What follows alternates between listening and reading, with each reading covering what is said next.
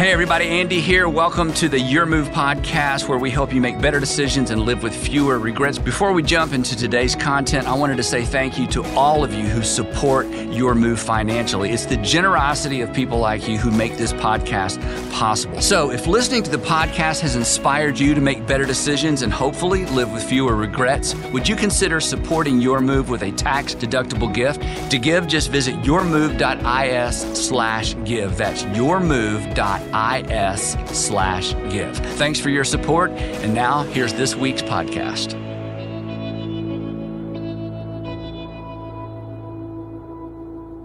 So today is part one of a two-part series entitled Mean People and What to Do About Them. Mean People and What to Do About Them. I thought about entitling this series Bad People and What to Do About Them, but we hesitate to call anybody bad. We say things like this, like, he's really not a bad person, and this is what we say. He's really not a bad person. He just does bad things, like a lot, which I think that's what it means to be a bad person. But so we're not going to do bad person, we're going to do mean person. We're going to stick with mean people, and specifically, what should we do about the mean people in our lives? And by mean, I mean mean. These are the unpleasant people. These are the deceptive people.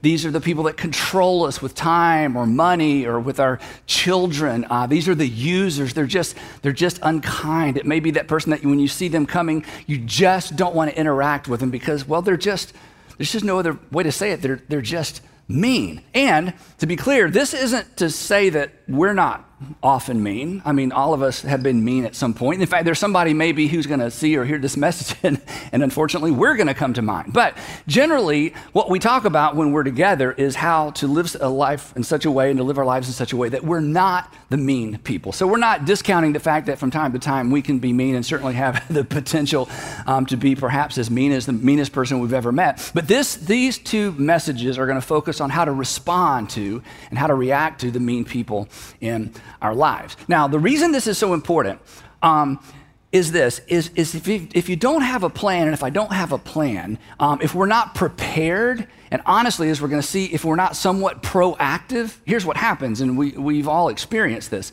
The mean people in our lives, ultimately, they gain a measure of control over our lives. And before we know it, we're actually acting like they do. And it feels in the moment as if we have no choice. In fact, if somebody were to hear your story, or when you tell your story and you talk about how you've reacted to or responded to the person that, is mean to you, the person that hears your story is like, well, who could blame you? It's almost like you have no choice. And the reason it feels like we have no choice is this, that mean people, and we don't think in these terms when we're in the relationship, but mean people, without even meaning to, they just keep us off balance. We're just always off balance. We don't know what we're walking into. We don't know how to respond. They kind of lean left and we kind of lean right, because when we're off balance, what happens?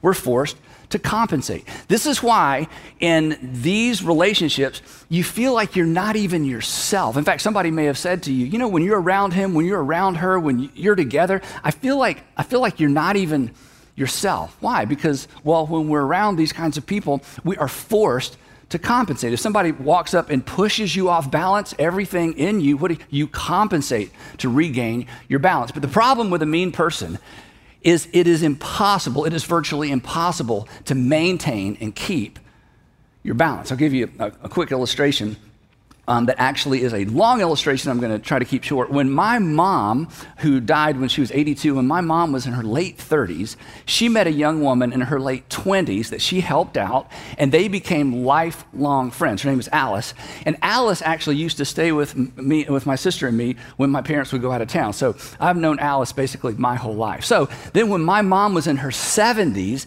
and basically she couldn't drive anymore, and she really needed some help at home, Alice would actually drive 45 minutes from her home. Now, Alice is in her late 60s. She would drive from her home 45 minutes to my mom's home every single week to go through my mom's mail, pay my mom's bills, balance my mom's checkbook, and just answer any questions and just spend time with my mom, which I was so grateful for. So my mom invested in her. Now she's investing in my mom. And again, it took so much pressure off of me, so extraordinarily grateful. So as my mom near the end of her life, and as she was, less and less able to take care of herself, Alice began to lose her sight.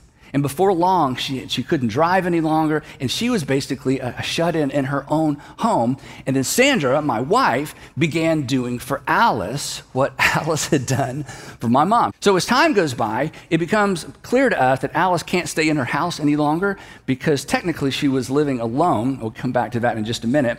And so Sandra convinced Alice that she needed to move to assisted living. Now, if anyone here has ever moved a parent or a spouse's parent to assisted living, it is so complicated. But it's even more complicated when we're trying to move somebody who is not a family member. So Sandra got an attorney. She became Alice's official legal power of attorney. And then she got another friend of Alice's to become Alice's physical or medical power of attorney. So there's kind of Team Alice. So the goal was get her in assisted living.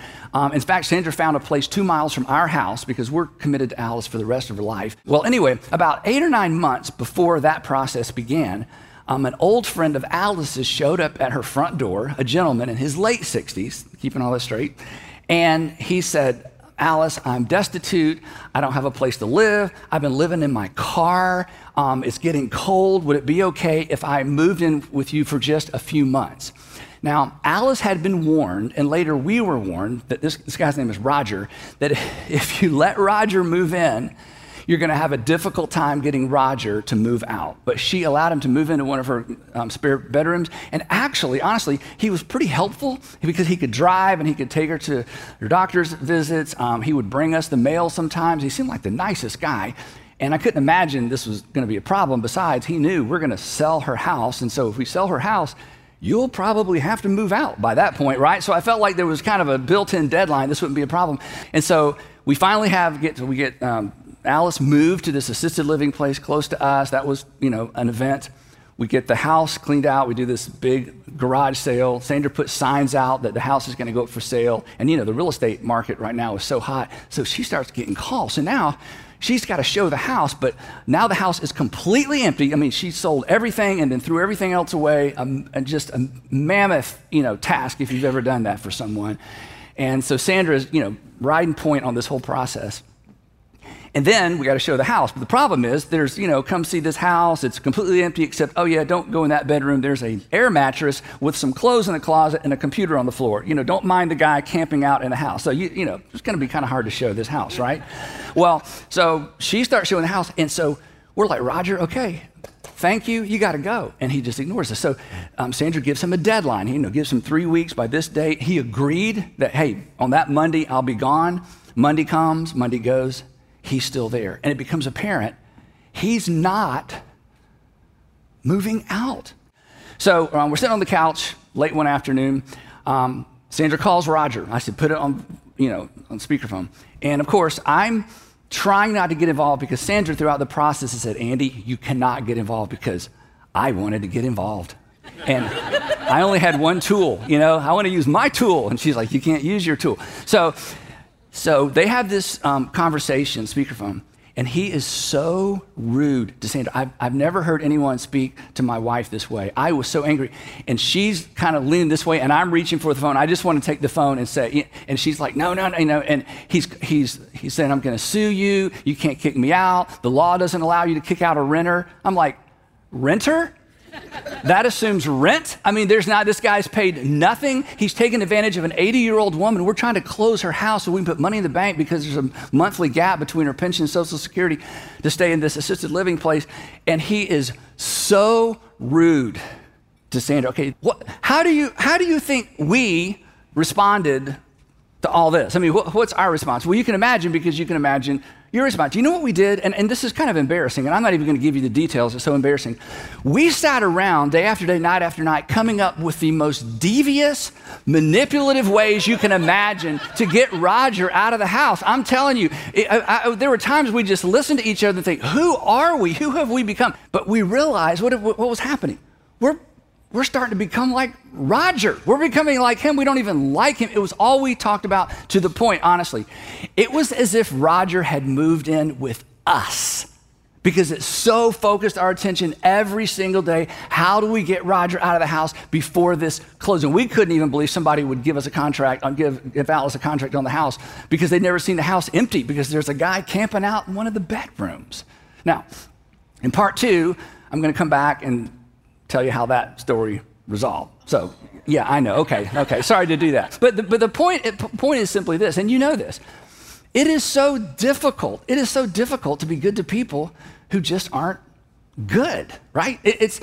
No matter what kind of faith you have, in the moment, it is so difficult to be kind to people who just, it seems like in their heart, they're just unkind or sensitive to people who are insensitive. The golden rule, it just doesn't seem to apply. You know the golden rule, do unto others as you would have others. What is it? Do unto you. And this is great until somebody mistreats you. And it's great until somebody mistreats me or mistreats somebody that I love. And for me, in this particular story, it's a double-edged sword, because I loved Alice and I wanted us to help Alice, but I was watching my wife be mistreated at the same time, and I'm supposed to do unto Roger as I would have Roger do unto me. And suddenly the golden rule is out the window. Now it's the iron rule. I just made this up, but you understand the iron rule. It's do unto others as they have done unto you, right? And this doesn't only feel natural. It doesn't only just feel natural to treat people the way they've treated us. In the moment, it just seems right. It just seems fair. And in fact, if I were to go into detail about some of these crazy ideas we had to get Roger out of the house, after hearing just the part of the story I've told you, you would be like, well, yeah. I mean, why wouldn't you do all that? It just seems right. It seems fair. It seems just. It seems even.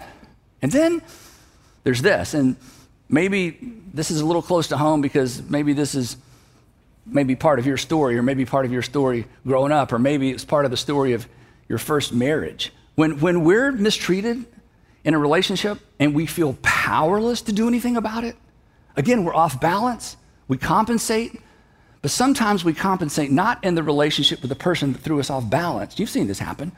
We compensate in another relationship. We compensate somewhere or with somebody else. I'll take it out on you because I can't take it out on him. I can't take it out on her. I can't get back at them. I can't go back into the office and take it out on the people that mistreated me at work. But I've got all this energy, I'm off balance. And then it's do unto others. It's do unto others as someone else has done unto you. So round and round and round it goes. And you know what? We've all been there at some level. Maybe not a big level, but at some level, we've all been a part of this dynamic. So here's the question. Here's what we're talking about. What do we do? I mean, what do you do about the mean people? Maybe it was your ex. Maybe it's a neighbor. Maybe it's a boss, a sister, a sister-in-law. And there's just no way to extricate yourself from the relationship because of the nature of the relationship, but they're just mean. And it's fun, I'll admit it, it's fun to daydream about getting even.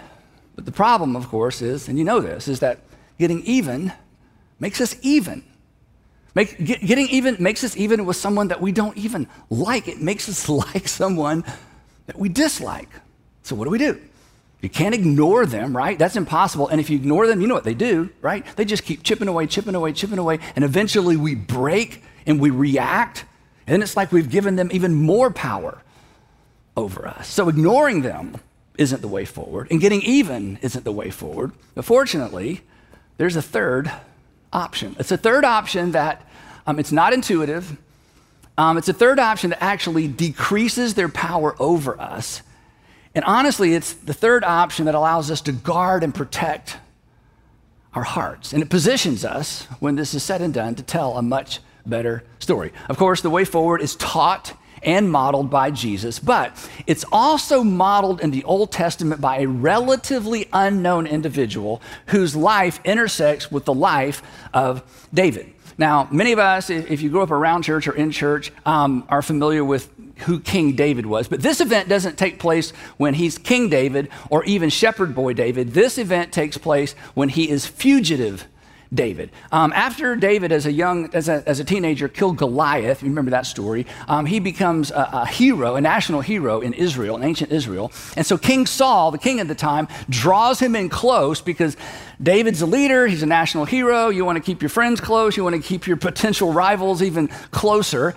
And then King Saul gets word that some rogue prophet has gone to David's home as a little boy and anointed David to be the next king of Israel. Now, this is a real problem if you're already the king, because not only do you want to finish out your years as king, you want your son, in his case, Jonathan, to become the next king. So this is now this is messing with this dynasty. So King Saul tries to kill David. David escapes. He becomes a fugitive. He's living out in the wilderness. He's had to leave his family over time because he's a leader. He attracts other men like him, other angry, mistreated outlaws. They're outcasts from society. They have no place to call home, and they're all angry because each of them have their own story of being mistreated and the injustice that had happened under King Saul. So, and David's got all this anger and all this frustration, and of course, like any of us, he's looking for a place to sort of take it out, somebody to take it out on, because King Saul is untouchable. And in this story, he finally finds a victim, and that's where the story picks up. So I'll read part of the story, and then we're going to stop in the middle, pick it up next time. So here's what happens. A certain man, this is in 1 Samuel 25, and Samuel is essentially David's biographer in a sense. A certain man in Mon, who had property there in Carmel, was very wealthy. He had 1,000 goats. You know, and you read this in ancient times, it's like, for us, it's like, what would you do with 1,000 goats? Anyway, so he had 1,000 goats. He had garages full of cars. Think of it that way. He had 3,000 sheep, which he was shearing in Carmel, and his name was Nabal. Now, sheep shearing season in ancient times, this is when wealthy people found out how much wealthier they had just become. This was like, it's like a financial report, an annual financial report. He's about to find out where he is financially, whether or not he turned a profit, and if so, how much. His name's Nabal. Text goes on and says this. His name was Nabal, and his wife's name was Abigail. She was an intelligent and beautiful woman, but her husband was harsh and mean in his dealings. In fact, his name actually means heavy, and this Hebrew word here actually means heavy. He was basically a pain to deal with. He was a burden to deal with. In fact, the text tells us, he was just a mean person. Text continues, While David and his men were in the wilderness, he heard that Nabal was shearing sheep. So he's like, hey, this rich guy's about to get richer. So he sent 10 of his young men, and he said to them, I want you to give Nabal a message. Go up to Nabal at Carmel and greet him in my name. So when you show up, let everybody know you're coming in David's name, and say to him, greet him this way, say, long life to you, Nabal, good health to you and your household, and good health to all that is yours. This was a formal, ancient greeting that basically said, I come in peace. And then make sure you give him the message, and here's the message. When your shepherds were with us, we did not mistreat them. The whole time they were at Carmel, nothing of theirs went missing. In other words, while your shepherds were out watching over their flocks by night, night after night after night during that season, our men were all around them all the time, and we never stole anything. So there's a sense in which your profit is due in part to our protection. Not only did we not allow our men to steal anything from you, we didn't allow the other rogues in the area to steal anything from you as well. And he said, and if you don't take my word for it, the message continues this way. Ask your own servants, and they'll tell you. Therefore, be favorable toward my men, since we come at a festive time. And please, if you would, please give your servants and your son David whatever you can find for them. In other words, you're going to have extra. We kind of helped you create that extra. If you wouldn't mind sharing with us, that would be great. So when David's men arrived, they went to Carmel. When they arrived, they gave Nabal this message in David's name. And then they waited. And they waited. And they waited. So anyway, he keeps them waiting, but eventually Nabal sends his answer, or perhaps he comes out and gives the answer himself. It's not clear. Nabal answered. Here's what he said. Nabal answered David's servants, who is this David? You come in David's name. Who is David? Who is this son of Jesse? So he knew who David was, but he's like, you know what? Yeah, we've heard of David, and you think he's such a big deal. He's not such a big deal. Who is this guy? Hey, come on. He's just one of many. Many servants are breaking away from their masters these days. Your master is a nobody. Your master is an outlaw. I didn't ask for his help. I didn't need his help. I don't owe him anything. So no, I'm not going to share with David and his band of merry men. You are dismissed. Why? He says, why?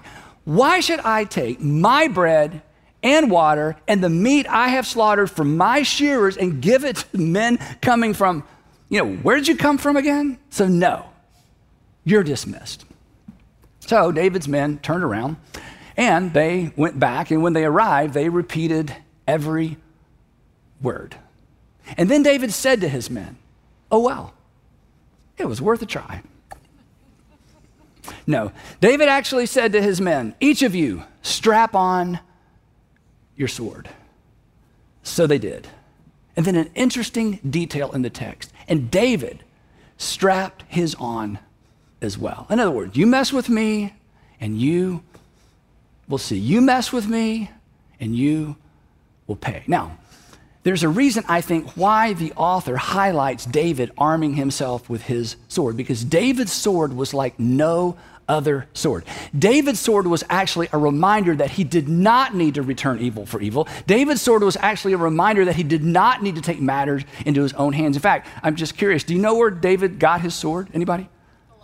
Goliath, that's right. He got a sword from Goliath. So Goliath's sword is a visual aid of God's promise of protection and provision to David. God had chosen him. God had raised him up as a teenager. God had anointed him as king. He did not need to take matters into his own hands. Of anybody on the planet at that time, David was the one person who could turn to God for help, and God would in fact intervene on his behalf. But David is hurt. David's angry. And he can't see any of that. And to him, it's just an oversized sword. The story that goes with the sword, he's forgotten the story. He's forgotten God's provision because he's so angry and he's so hurt. And he redirects his frustration with King Saul, who's untouchable, toward Nabal. So about 400 men, this is amazing, about 400 men went up with David. 400 men. Okay, this was an overreaction of epic proportion. This was going to be a massacre. We've all heard that hurt people hurt people. This is a case of hunted people hunt people. So he sets out.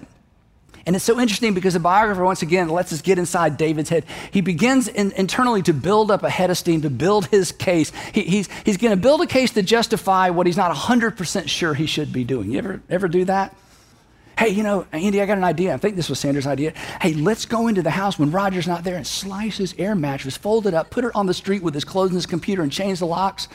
It might have been my idea. Anyway, you just visualize, what can we do to get back at this person that has done so much to us? In fact, here's what the biographer says, that David had just said to his guys, "It's been useless, all my watching over this fellow's property," kind of building up his case, "in the wilderness so that nothing of his was missing. All this I've done for him. Think of all the things I've done for him. Think of all the nights we stayed up. Think of all the things we could have stolen. Think of how wealthy we could already be.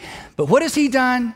He has paid me back evil for good." Then he invites God into the equation. "May God deal with me, be it ever so severely, if by morning I leave one male of all who belong to him alive." In other words, I'm going to murder him, I'm going to kill his male servants, and I'm going to kill his sons. That'll teach him to treat me this way. So we're going to pause the story there, but here's what we have so far. We got two characters. We have two responses, and we have no hero, right? I mean, we have Nabal, we have David, evil for good. David did good, he responded with evil. David, who's about to do evil for evil. Nabal is somewhat maniacal, and David is about to be predictable. Who could blame him for what he's about to do? And sometimes, again, it just seems like evil for evil is the only option. Turns out, as I said earlier, it's not. There's a third option, and we're going to talk about that in part 2. But here's what I want you to do between now and part 2. I want to give you 4 questions to think about. Question number 1 is this: do you want to be even with someone you don't even like? No, I already know the answer to this question. No, we don't. But our natural response to mean people oftentimes is an attempt to get even with people we don't even like, to be like someone that we would readily admit that we dislike. So question number 2, wouldn't you rather be ahead? I mean, do you want to get even with someone you don't even like, or wouldn't you rather be ahead? Wouldn't you prefer to be unlike the person or the people that you dislike? And this is so, I said earlier, this is so not intuitive. But here's the thing. And when I say it, you know it's true. Unlike any other arena of life, you actually relationally pull ahead by refusing to get even. You actually pull ahead by refusing to get even. And that leads to a third question that we ask a lot around here within several different contexts. And the third question is this: when this is nothing more than a story you tell, what story do you want to tell? When your response to this current relationship is nothing more than a story you tell, what story do you want to tell? Do you want to tell the story that I ended up just like the person that I disliked because I allowed them to infuriate me into acting just like them? It's not a good story. It's not the story that any of us want to tell. And then the fourth question is the on-ramp to the solution. The fourth question is the on-ramp to pulling ahead. And the fourth question sets us up and puts us in this uncomfortable space that we know we probably should step into. And if you're a Jesus follower, if you're a Christian, you know with certainty you've been called to step into. But it's so uncomfortable. And the fourth question is this: what would it look like? And you don't have to commit to this. You just have to have an internal conversation. What would it look like to return good for evil? Not just refuse to react or to react in like kind, but to be kind. Not just refuse to be bad, but to take seriously the words of Jesus, because he was so direct about this. I mean, a lot of things Jesus said we have a hard time figuring out. This is too clear. He said, I want you to do good to those who mistreat you. Don't just put up with them. Don't just forgive them. Don't just ignore them. Don't just try not to be like them. Jesus says, no, that's not enough. I want you to think through how to do good to those who mistreat you. Because Jesus knew that doing good to people who have not been good to us is ultimately what frees us, what protects our heart. Getting even is natural. It's predictable. Jesus has invited us to be unpredictable. Jesus has invited us to do something extraordinary. It's as if he's saying, don't be predictable. Don't write a predictable story. Write a remarkable story. Write that story that's worth telling. And what will determine whether or not that story is worth telling is not what the other person does, because you have no control over that. It is 100% right here in our decision whether or not to respond either in like kind or to be kind, to do good for those who have mistreated us. Remarkable begins with an honest answer to this question. What would it look like? What would it look like to return good for evil? What would it look like to do good to the person who has mistreated you? Because you don't pull ahead by attempting to get even. And we will pick it up right there next time in part 2 of Mean People.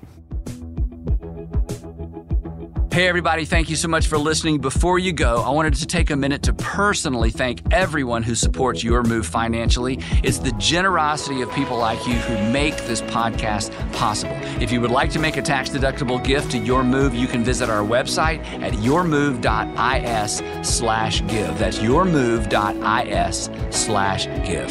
Thanks ahead of time for your support.